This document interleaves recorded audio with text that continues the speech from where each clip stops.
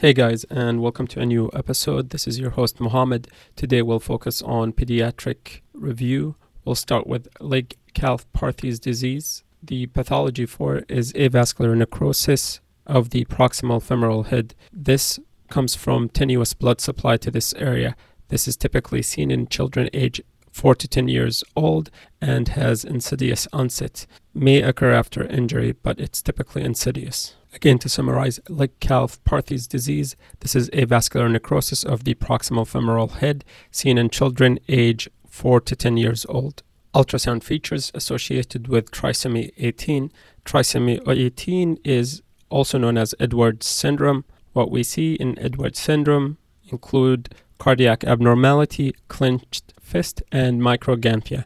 Again, trisomy 18, we see cardiac abnormality, clenched fist, and microgamphia. Microgamphia refers to short or small mandible. Meaning of the word equinus, whenever you see this pathology, you got to think that the plantar is flexed or pressed in a gas pedal position. So again, equinus means the plantar flexion of the ankle. Sign that refers to the pneumomediastinum, where we see air around the thymus. Again, neonatal chest x-ray with air around the thymus due to pneumomediastinum is known as Spinnaker sign or angel wing sign. Again, Spinnaker sail, you gotta look up the image to figure out what it refers to, or angel wing sign. Maternal lithium is associated with which congenital heart disease? It is associated with Epstein anomaly. That's the box-shaped heart.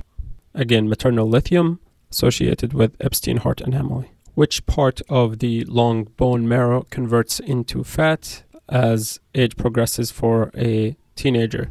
The first portion is the epiphysis and converts right after it ossifies. And the last portion to ossify or converts from hematopoietic bone marrow into fatty bone marrow is the proximal metaphysis. Again, proximal metaphysis is the last bone marrow to convert into fat. Differences between multicystic dysplastic kidney and polycystic kidney disease. Multicystic dysplastic kidney, this is a sporadic disorder, and because it's sporadic, it's unilateral.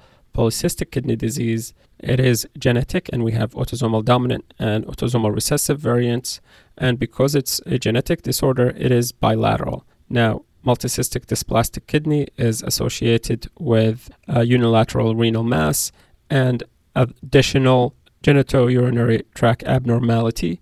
For polycystic kidney disease, it is associated with renal failure, hypertension, and liver cysts, splenic cyst, and pancreatic cysts. Again, the key difference is multicystic dysplastic kidney is non-genetic, unilateral, and associated with additional urinary tract abnormalities. Polycystic kidney disease is bilateral, genetic, and associated with different organs, liver, kidney, spleen, and even brain. Risk factors for developmental hip dysplasia, first child and female, as well as breech. These are important factors, and then family history, as well as additional anomalies, not as much, but developmental dysplasia of the hip is associated with female, increased risk in the first child, and breech presentation. What is dome sign? That's when you have intra-abdominal or intraperitoneal free air that is so much on a pediatric belly that it will lift the both sides, right and left diaphragm, and creates the dome sign. Neck shaft angle in coxa valga. The way I think about it is that valga has an L, and L is for lateral. So anything that is valga, it is lateral in location. Vera is medial, but valga is lateral. So the normal femoral angle is between 125, 126 to 139. A valga, which means the distal femoral is lateral, so the angle would be greater than 140, and coxa vera, the angle is less than 125. Again, less than 125 is vera, where the distal femur is shifted medially, and coxa valga, distal femur is lateral, as there is an L in valga, and that's greater than 140 degrees. Situs soleus, that is referring to normal position of the organs within the chest and abdomen. Again, situs soleus is normal position of organs. Left isomerism in heterotaxy syndrome. This is also known as polysplenia or multiple spleens and replication of the left-sided structures. Right isomerism in heterotaxy syndrome. This is the worst form, and it is also known as asplenia syndrome, meaning absence of the spleen with severe cyanotic congenital heart disease. Again, asplenia is associated with severe congenital heart disease, typically total anomalous pulmonary venous return, as well as additional factors or deficiencies. Vessel that shunts portion of the left umbilical vein blood, bypassing the liver and flows into the inferior vena cava, which allows the oxygenated blood coming from the mother to bypass the liver tissue and into the heart. Ductus venosus. Characteristic feature for renal duplication in girls, meaning when there is a duplicated collecting system in girls, typically we have ectopic insertion of the upper pole ureter, which inserts below the sphincter or into the vagina, and results in urinary incontinence and the presentation of constant dampness due to constant urine leak. Again, typically duplicated collecting system in girls would insert ectopically and results in constant dampness. The upper pole duplicating system is the ureter or the collecting system that inserts ectopically. Most common cardiac tumor in children, this is rhabdomyoma. Again, rhabdomyoma is the most common cardiac tumor in children. Types of esophageal atresias and tracheoesophageal fistula. Most common type is type A, where there is esophageal atresia and the distal tracheoesophageal fistula. Again, proximal esophageal atresia, meaning the proximal esophagus is dead ending, but there is a continuation between the distal trachea and the distal esophagus. And the way we see this, we see it with NG tube terminating in a dead-ending esophagus in the middle of the chest with air-filled bowel because of the esophageal communication with the trachea. Now type B, second most common. Type B, the way I remember, is the B stand for blind ending loop, and that's when the esophageal is atretic and there is no fistula. And finally, H type, where there is continuation of the esophagus and the trachea without atresia, but there is fistulous communication between the trachea and the esophagus, and it's called H because the fistula communicating the trachea and esophagus looks like an H shape. Radiographic presentation of croup or laryngotracheobronchitis. This is the steeple sign, which describes the narrowing of the trachea, and the clinical presentation is inspiratory stridor and barking cough. Again, croup or laryngotracheobronchitis. On X-ray, we see the steeple sign and clinical presentation of inspiratory stridor and barking cough. Ultrasound appearance of neuroblastoma. We said neuroblastoma is a tumor or neuroendocrine tumor of the adrenal gland. On ultrasound, we see hyperechoic adrenal gland that is enlarged with potential cystic component. Continuation of previously asked question, what is the role of ductus arteriosus? Ductus arteriosus is shifting the cause A right to left shunt. Let's do a review of prenatal circulation. We know that we have a single umbilical vein and two umbilical arteries. The umbilical arteries would carry the oxygenated blood from the baby into the placenta. Now, the umbilical vein carries oxygenated blood from the placenta or from the mom into the baby. It goes directly through the umbilical vein and then empties into the liver. That goes up the liver. Now, once it's at the liver, there are two options for the umbilical vein. One part goes and feeds the liver. The other part goes through ductus venosus, bypassing the liver and emptying into the IVC. Here at the IVC, we have an oxygenated blood. Oxygenated blood then gets to the right atrium. Because we still have patent foramen ovale, part of the blood will go from the right atrium into the left atrium and then into the systemic circuit, and this is oxygenated blood again in the right atrium. Portion of it through patent foramen ovale will go into the left atrium and then left ventricle and aorta. Then the part that goes into the right ventricle, it is pumped into the pulmonary artery. The pulmonary artery is a high resistance artery because of the immature pulmonary circulation. Because it's immature, a large portion of that blood, which is oxygenated blood, instead of going into the lung, it will go to the lung and through the ductus arteriosus will go into the aorta and into the systemic circuit. Again, oxygenated blood comes through umbilical vein into the liver. Part of it goes through ductus venosus, bypassing the liver into the IVC. Once it gets to the IVC, it goes up into the right atrium. Part of it goes through patent foramen ovale, and the other part goes through the pulmonary artery. Once it gets to the pulmonary artery, a portion of that blood will go to the lung, and because of the high resistance within the lung, the other portion would bypass the lung through ductus arteriosus and going into the aorta, feeding into the systemic circuit. Then blood is returned to the mom through the umbilical arteries, and this is the oxygenated blood at this point. Twin peak sign or lambda sign in pregnancy. This is the triangular appearance of the chorion, which insinuate between the layers of the intra-twin membrane. This suggests dichorionic twin pregnancy. If you are dichorionic, that means it's also diamniotic pregnancy. Differences between autosomal dominant and autosomal recessive polycystic kidney disease. Dominant is the most common form because the recessive form is lethal. The onset of symptoms due to the dominant form presents in people over the age of 30, and there is an association between autosomal dominant polycystic kidney disease and cerebral artery aneurysms. In autosomal recessive, it is common presentation in children. As we said, this is the severe form and typically lethal, which leads to renal failure in children, and there would be associated with liver fibrosis. Again, this is the autosomal recessive.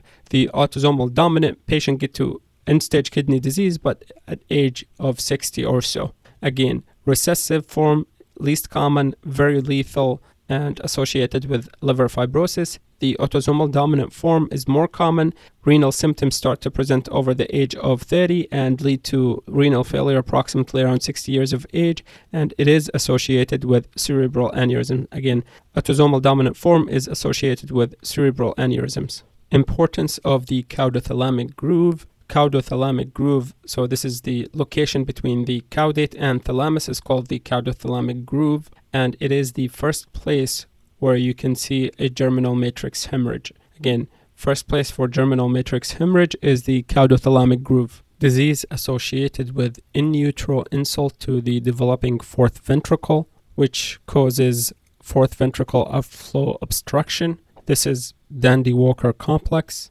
and results in cystic-like dilation of the fourth ventricle. As you can imagine, because the CSF is not flowing out of the fourth ventricle, we have dilation of the fourth ventricle, and in imaging we see upward displacement of the tentorium due to enlargement of the fourth ventricle. This is associated with trochlear lumboid inversion. Again, trochlear lumboid inversion is associated with Dandy-Walker complex. Retropharyngeal cellulitis. This is similar appearance of the retropharyngeal soft tissue, meaning prevertebral soft tissue thickening, but there is no drainable fluid collection on CT scan. Again, retropharyngeal cellulitis describes retropharyngeal soft tissue thickening without drainable fluid collection on CT scan. If you see pancreatic laceration and duodenal hematoma in pediatric patient, what are you thinking of? You're thinking either a non-accidental trauma or handlebar sign if the kid is able to ride the bicycle.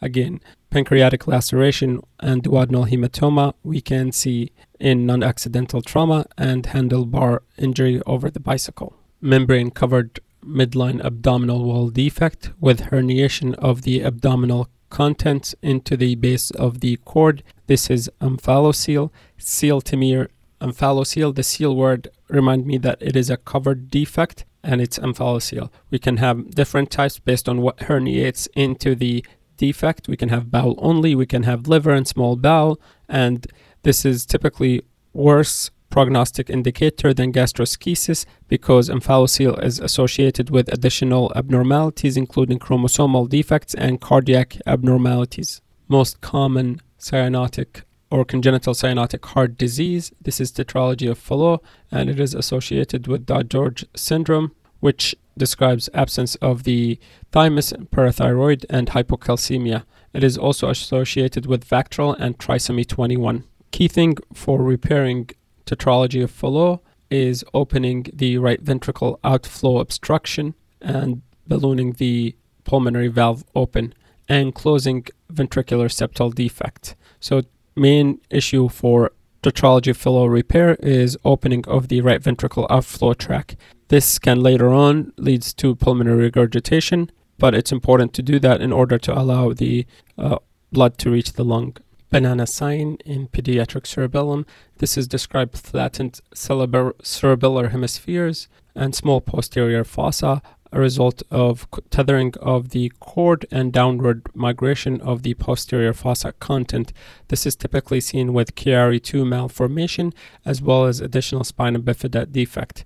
Again, the normal shape of the posterior fossa or the cerebellum is a W or 3, but when there is tethering of the cord, that W converts into a C or a banana shape, and that is the banana sign. Truncus arteriosus, that's when you have a single artery arising from the heart that supply both the pulmonary and the systemic circulation. Now, this is the most common type of congenital heart disease that would be associated with right aortic arch. Again, most common congenital heart disease to be associated with right arch is truncus arteriosus. Now, tetralogy of Fallot is also associated with right arch.